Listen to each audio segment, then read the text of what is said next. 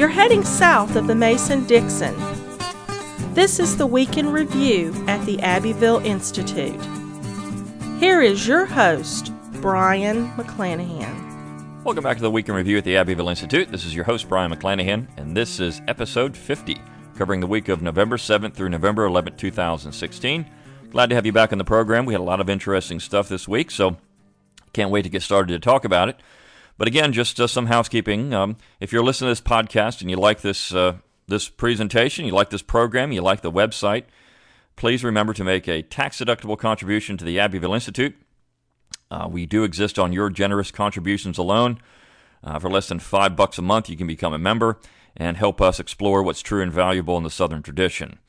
Also, please like us on Facebook, follow us on Twitter, follow us on YouTube, and help share our material. That's the only way we can get our information out there. So a lot of y'all are doing this, and that's great, but please also feel free to do that. If you have not been doing that, please feel free to share our material and let people know what we're talking about. You may not always agree with what we say, and sometimes the material is put up there to be provocative and also explore different elements of the Southern tradition that you may not thought about before, and this week is highly indicative of that because we have some material up there that most people would say, well, that's interesting. I'd never thought about it that way before, particularly in a very monolithic view of the South. So let's go ahead and get started. The first piece of the week was entitled Supping with Norman Lear, and it's written by Thomas Landis. And this was written in 1995, so it's 20 years old. But not much has changed. And at the beginning of the piece, an editor's note said that Norman Lear, who this piece is about, a lot of people don't know who that is if you're younger, but he made some headlines not long ago when he started calling Donald Trump's speech, quote unquote, hate speech. And Lear heads an organization called People for the American Way. And so People for the American Way has done a lot of work. It's a left-wing organization to undermine American education, particularly traditional American education. And Thomas Landis used to write a lot about that. And we've talked about some of his other education pieces on the website before. But in this particular case, it's how there were several groups, particularly the National Association of Evangelicals, who were pledging to work together with People for the American Way to help advance American education. Tom Landis says this is a bad idea. And so the interesting thing about this particular piece, and where we are in modern politics today, that is, we hear a lot of talk about walking across the aisle and working with the other side. What that often means, though, is that the other side is not going to compromise very much at all. They want you, they want us, whether it's exploring the Southern tradition, traditional America, whatever it is. They want the traditionalists to compromise on their particular views and their particular positions. The other side is not going to compromise. And so when you look at Donald Trump and a lot of things he was saying, of course he's won the election, and so a lot of people are very upset about that. We'll talk about that in just a minute here with another piece.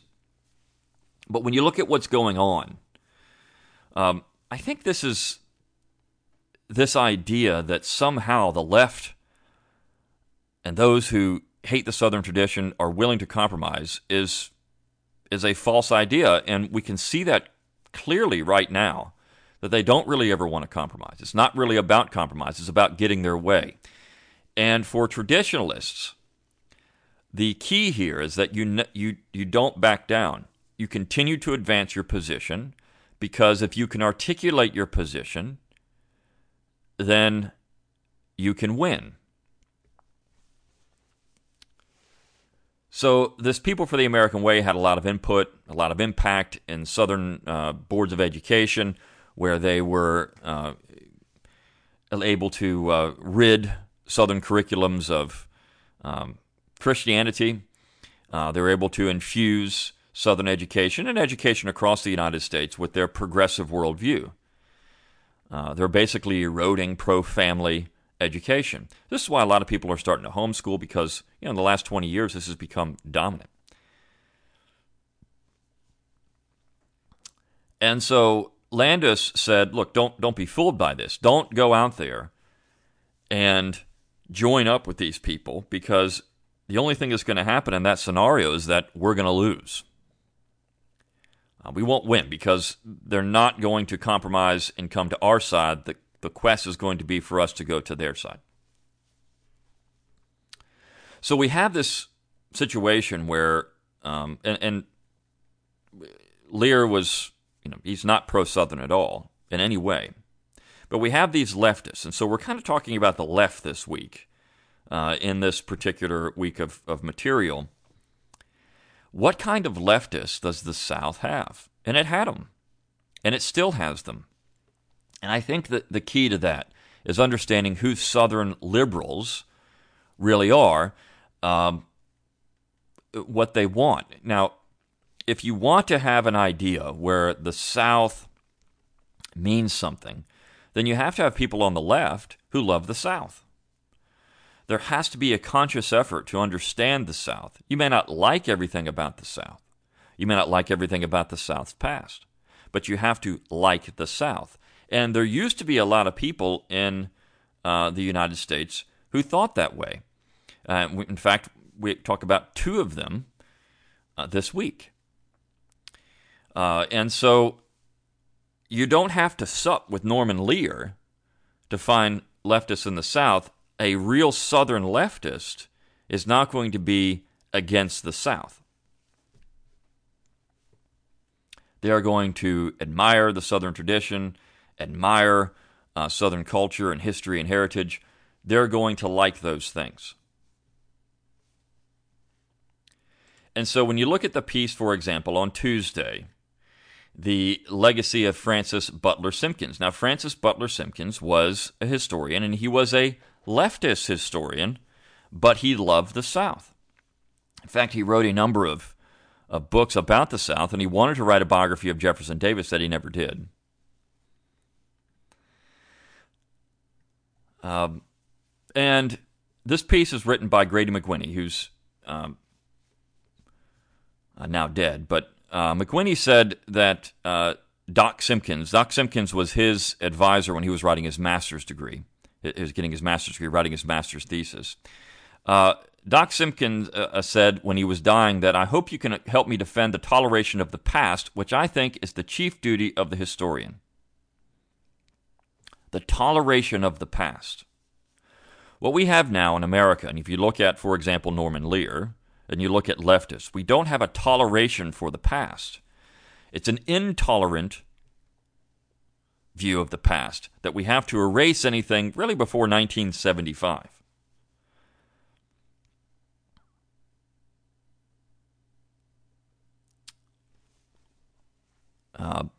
And Simpkins wrote one time, "Historians of the South should not be, quote, ashamed of the peculiar standards of their section. Some of them write the literature of accommodation. The Southern historian Douglas Southall Freeman, who has won the greatest applause, writes of the heroes of the Confederacy without arguing whether or not they were good. The best recognized historian of the Old South, Ulrich B. Phillips, pictures plantation life without assuming that it was a grand mistake. Another historian examines the literature of the poor whites without moralizing against them because they were not as thrifty as their social betters. A recent historian of the New South joins William Faulkner in exposing the true tragedy of the South. It was not the defeat at Appomattox, but the truckling of both Scalawag and Bourbon, both materialist and idealist, to alien values." So he's saying we need to understand the South for what it was. Sometimes you're going to like that past, sometimes you're not, but you need to tolerate that past. And I think what we are seeing now is we don't tolerate that past. Norman Lear was not tolerating the traditional South. And also, we need to understand there were Southern liberals who may have had a different view of where the South should go, but yet they were still uniquely Southern. And they still liked Southern culture and history and tradition. Much of it. And so the South was never monolithic. And I think that's also, we need to understand that there are many Souths. Many different Souths. The South even had within the South its own sections, its own identities among people. There's not just one South. And that's okay. Because understanding what the South is and these many Souths can help us understand better the Southern tradition and who we are as a people, who Southerners are as a people. But the key to all that is admiring the South. And I think that's something that's being lost. That's the main casualty of this intolerant view of the South. Southerners don't want to be who they are. Mel Bradford used to say, remember who we are. Who are we? And a lot of, Clyde Wilson's book that he wrote in 1980, Why the South Survived, he had a representation, a sampling of not just quote-unquote conservative Southerners, but also people on the left, people who loved the South. That was the key to all of this.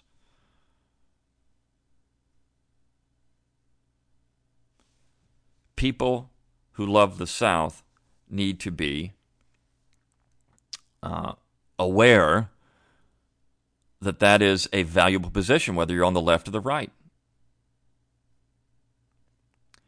And I'm going to talk about that in the last piece, because the last piece, as I expected, there were people who were highly critical of this last piece because it did not fit with their monolithic view of the South.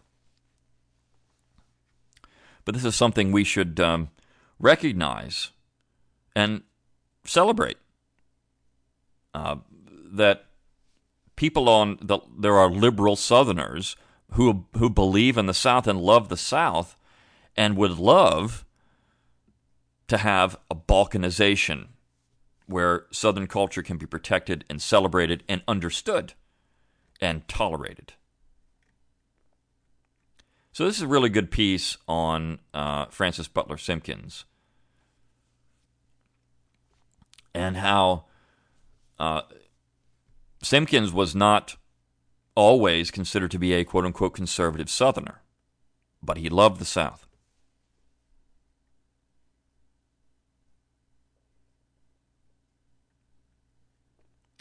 And he was worried that tradition was going to be destroyed because of modern America.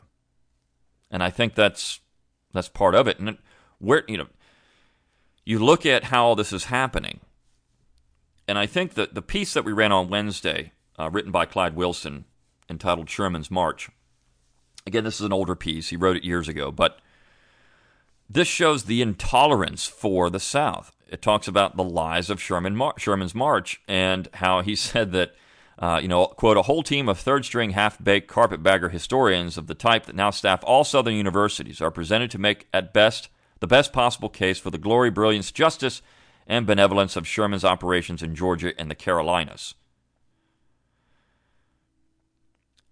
He says the peculiarity is that much of the actual evidence that manages to come through contradicts the rationale that is presented. Historians used to at least pretend to dig into the primary sources and examine all the evidence before making judgments, but now they are rewarded by how well they cherry-pick bits to support the already established line.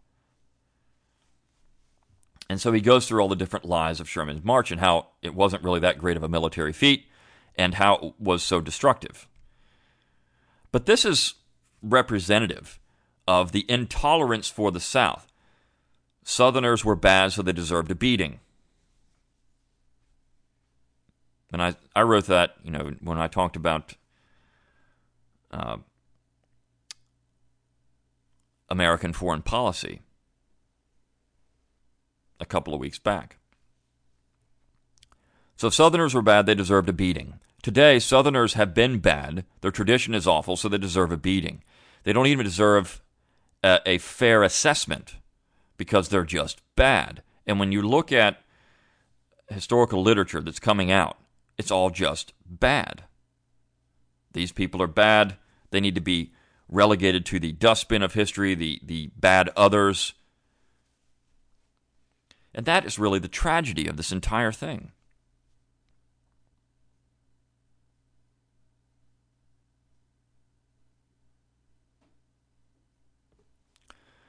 Because what happens when you sup at Norman Lear, you get education systems that don't appreciate Southern tradition. What happens when you don't tolerate the past, you get garbage like this coming from modern historians about the South.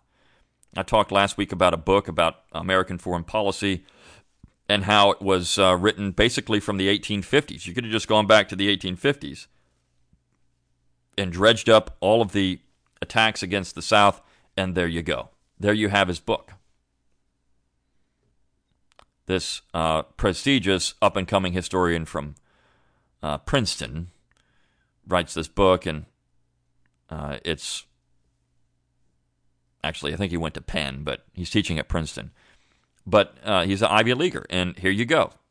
He's an avowed socialist, and so you have this particular phenomenon of not appreciating the South for what it was.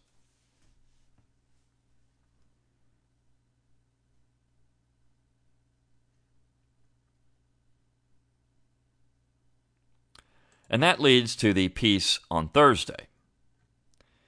Donald Trump wins on November 8th, and now California wants to secede. So this actually shows you that these people are not very principled in their attack on the South. And what I mean by that is they run around saying it was treason for the South to leave. If Donald Trump had not won, none of these people would be talking about this. But what is interesting about this is that they're running around saying, oh, now California should secede. So should Oregon and Washington. In fact, in Oregon, there's a ballot initiative to try to get a vote on secession on the ballot in 2 years. A piece we're going to run on Monday talks about how this has been going on in California for a couple of years, and the idea is to have a vote on it in 2019. So this is going to speed up the process by far. But what's interesting here is that, again, if this was not California, if you just took this and put it in a vacuum, people would be saying, well, this is treason as long as it's not a leftist. When the leftists want to secede, that's fine. That's fine. We should all look at this and say, well, this is an interesting phenomenon. There's nothing in the Constitution that says you really can't do it. And there are people on the left saying this. There's nothing in the Constitution that says you can't do it.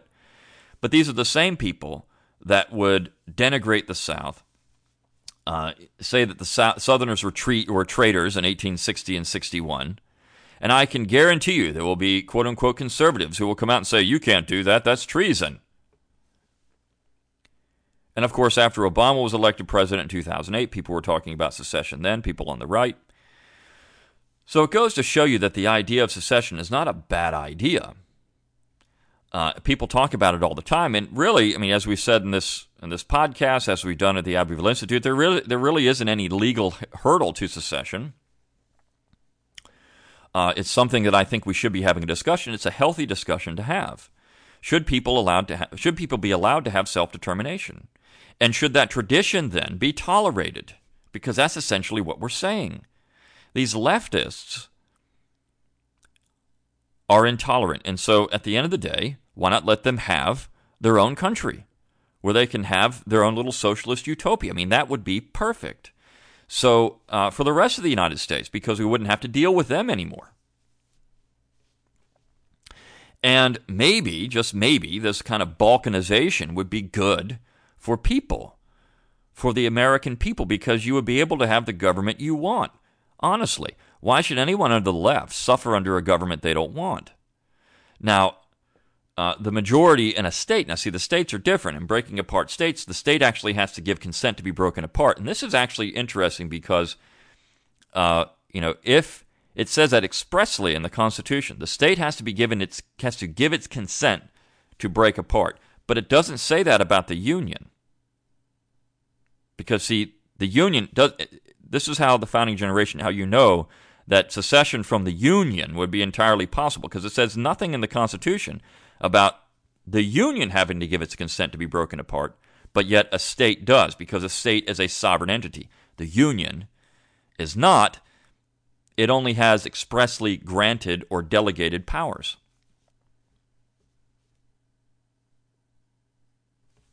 And I think that's the key part of all of this.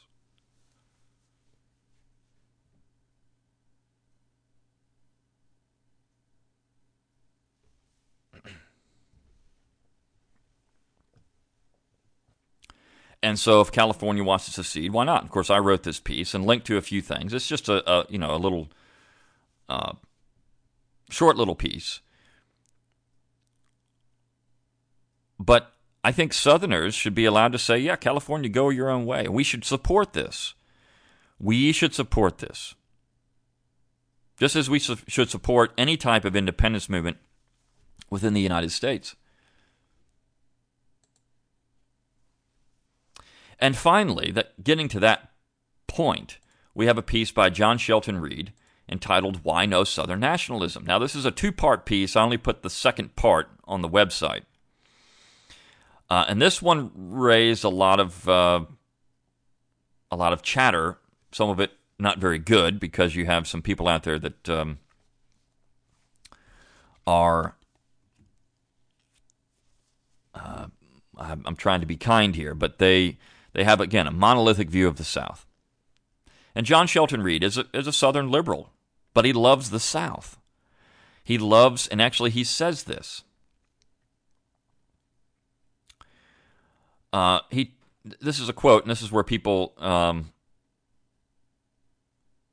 very upset, or some people who really don't care for their opinion anyways, but he says, moreover, what I take to be the accidental link between Southern sectionalism and white supremacy is severed. The South can begin to profit from the reservoir of affection for the region which exists among black Southerners. For good reason, most have heretofore looked outside the South for allies, but once black Southerners are assured that their hard-won rights are secure and guaranteed, the respect due to partners in the Southern enterprise, it would not surprise me to find many prepared to make common cause with whites on their homeland's behalf. There are already signs of this, and the process may well accelerate as blacks realize that they are now much more of a presence in Southern state capitals than in the U.S. Congress. This was written in 1982, ladies and gentlemen. 1982.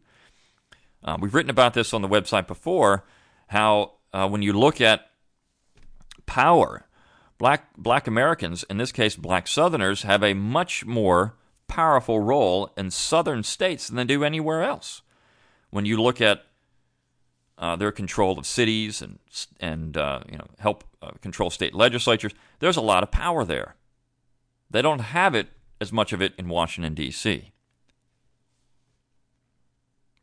And then he says, am I serious? Well, not always. To tell the truth, I don't know that a full-blown Southern nationalism would appeal to me.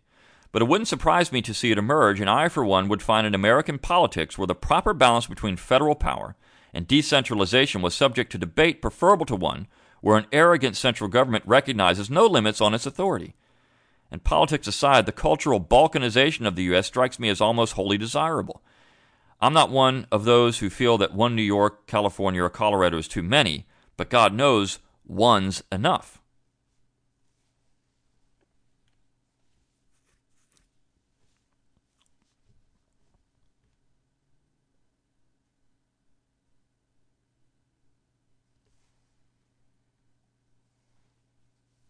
And he says that Southerners should learn from the South, from themselves. What does the South have to offer Southerners? And he says one thing other Americans can learn from us, if we will demonstrate it to them, is humility. Tempting as it may be to dictate to others, preach at them, and generally push them around, Southerners of all people should restrain themselves.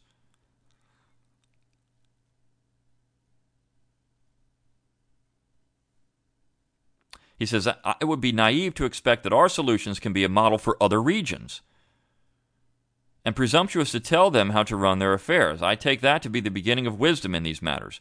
When rulers lack the wisdom or fail to act on it, they invite the separatist response.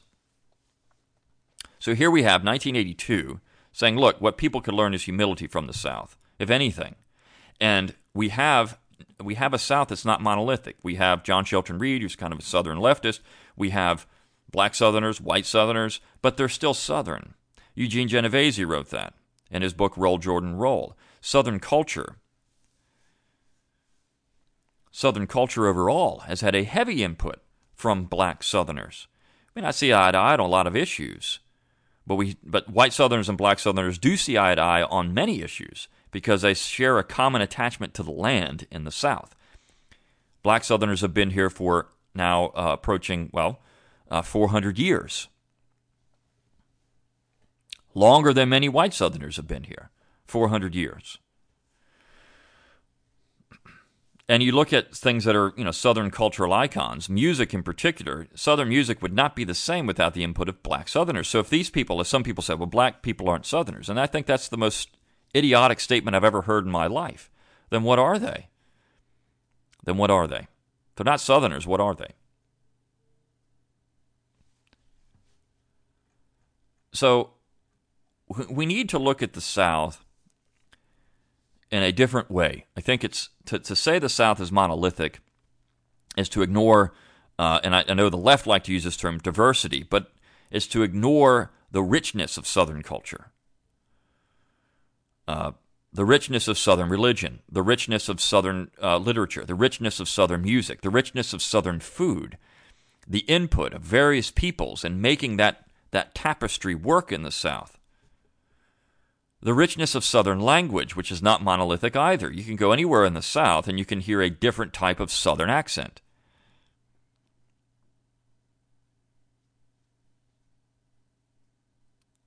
And to believe somehow that the South was merely created in a monolithic way is wrong.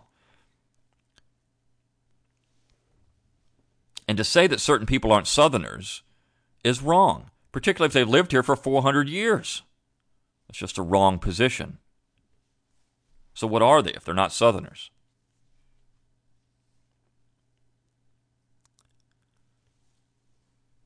And so this is what we have to find, a tolerance for the past on every side to understand. And I think that's the true tragedy of all of this attack on the South, is that we lack understanding of each other. When you look at Southern history in an objective way and you find that there was a tremendous amount of tolerance in the South, particularly in the antebellum South, and then among lots of people in the South moving forward for this tapestry of Southern culture, that's the real tragedy, because when you do that, when you lose that tolerance for tradition, when you lose a tolerance for understanding what the South is, you create a lot of problems. The key is to get everyone understanding that they are Southern and that there is a very interesting and diverse Southern past. And I think that's one thing we try to explore at the Abbeville Institute. What is true and valuable in the Southern tradition? What parts of the Southern tradition are worth exploring? What parts can we say are good or interesting? And what parts can we leave behind? Of course, John Shelton Reed would say, this whole idea of white supremacy was not uniquely Southern. I've said that on this podcast. I've written about it, and it wasn't. So, leave that part behind.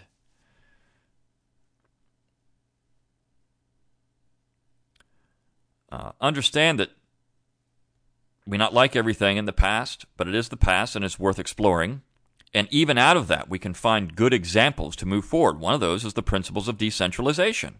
As John Shelton Reed says, as I wrote about in California Exit or Cal Exit, we should applaud this because people are actually, by default, recognizing that the Southern tradition is still valuable in their own way.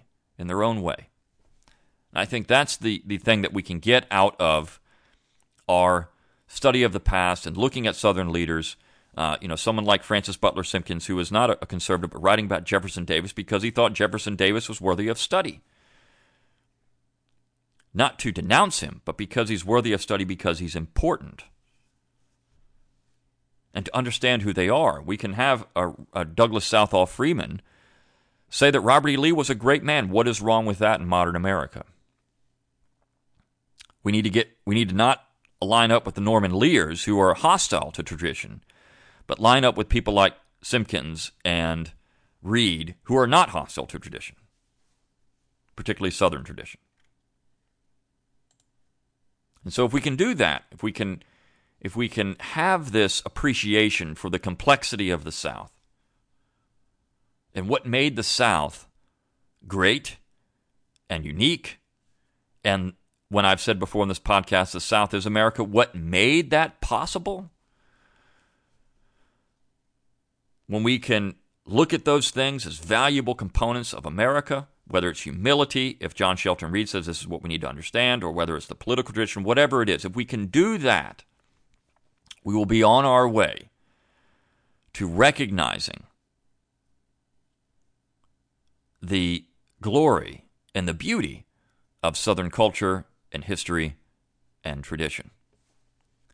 Until next time, good day.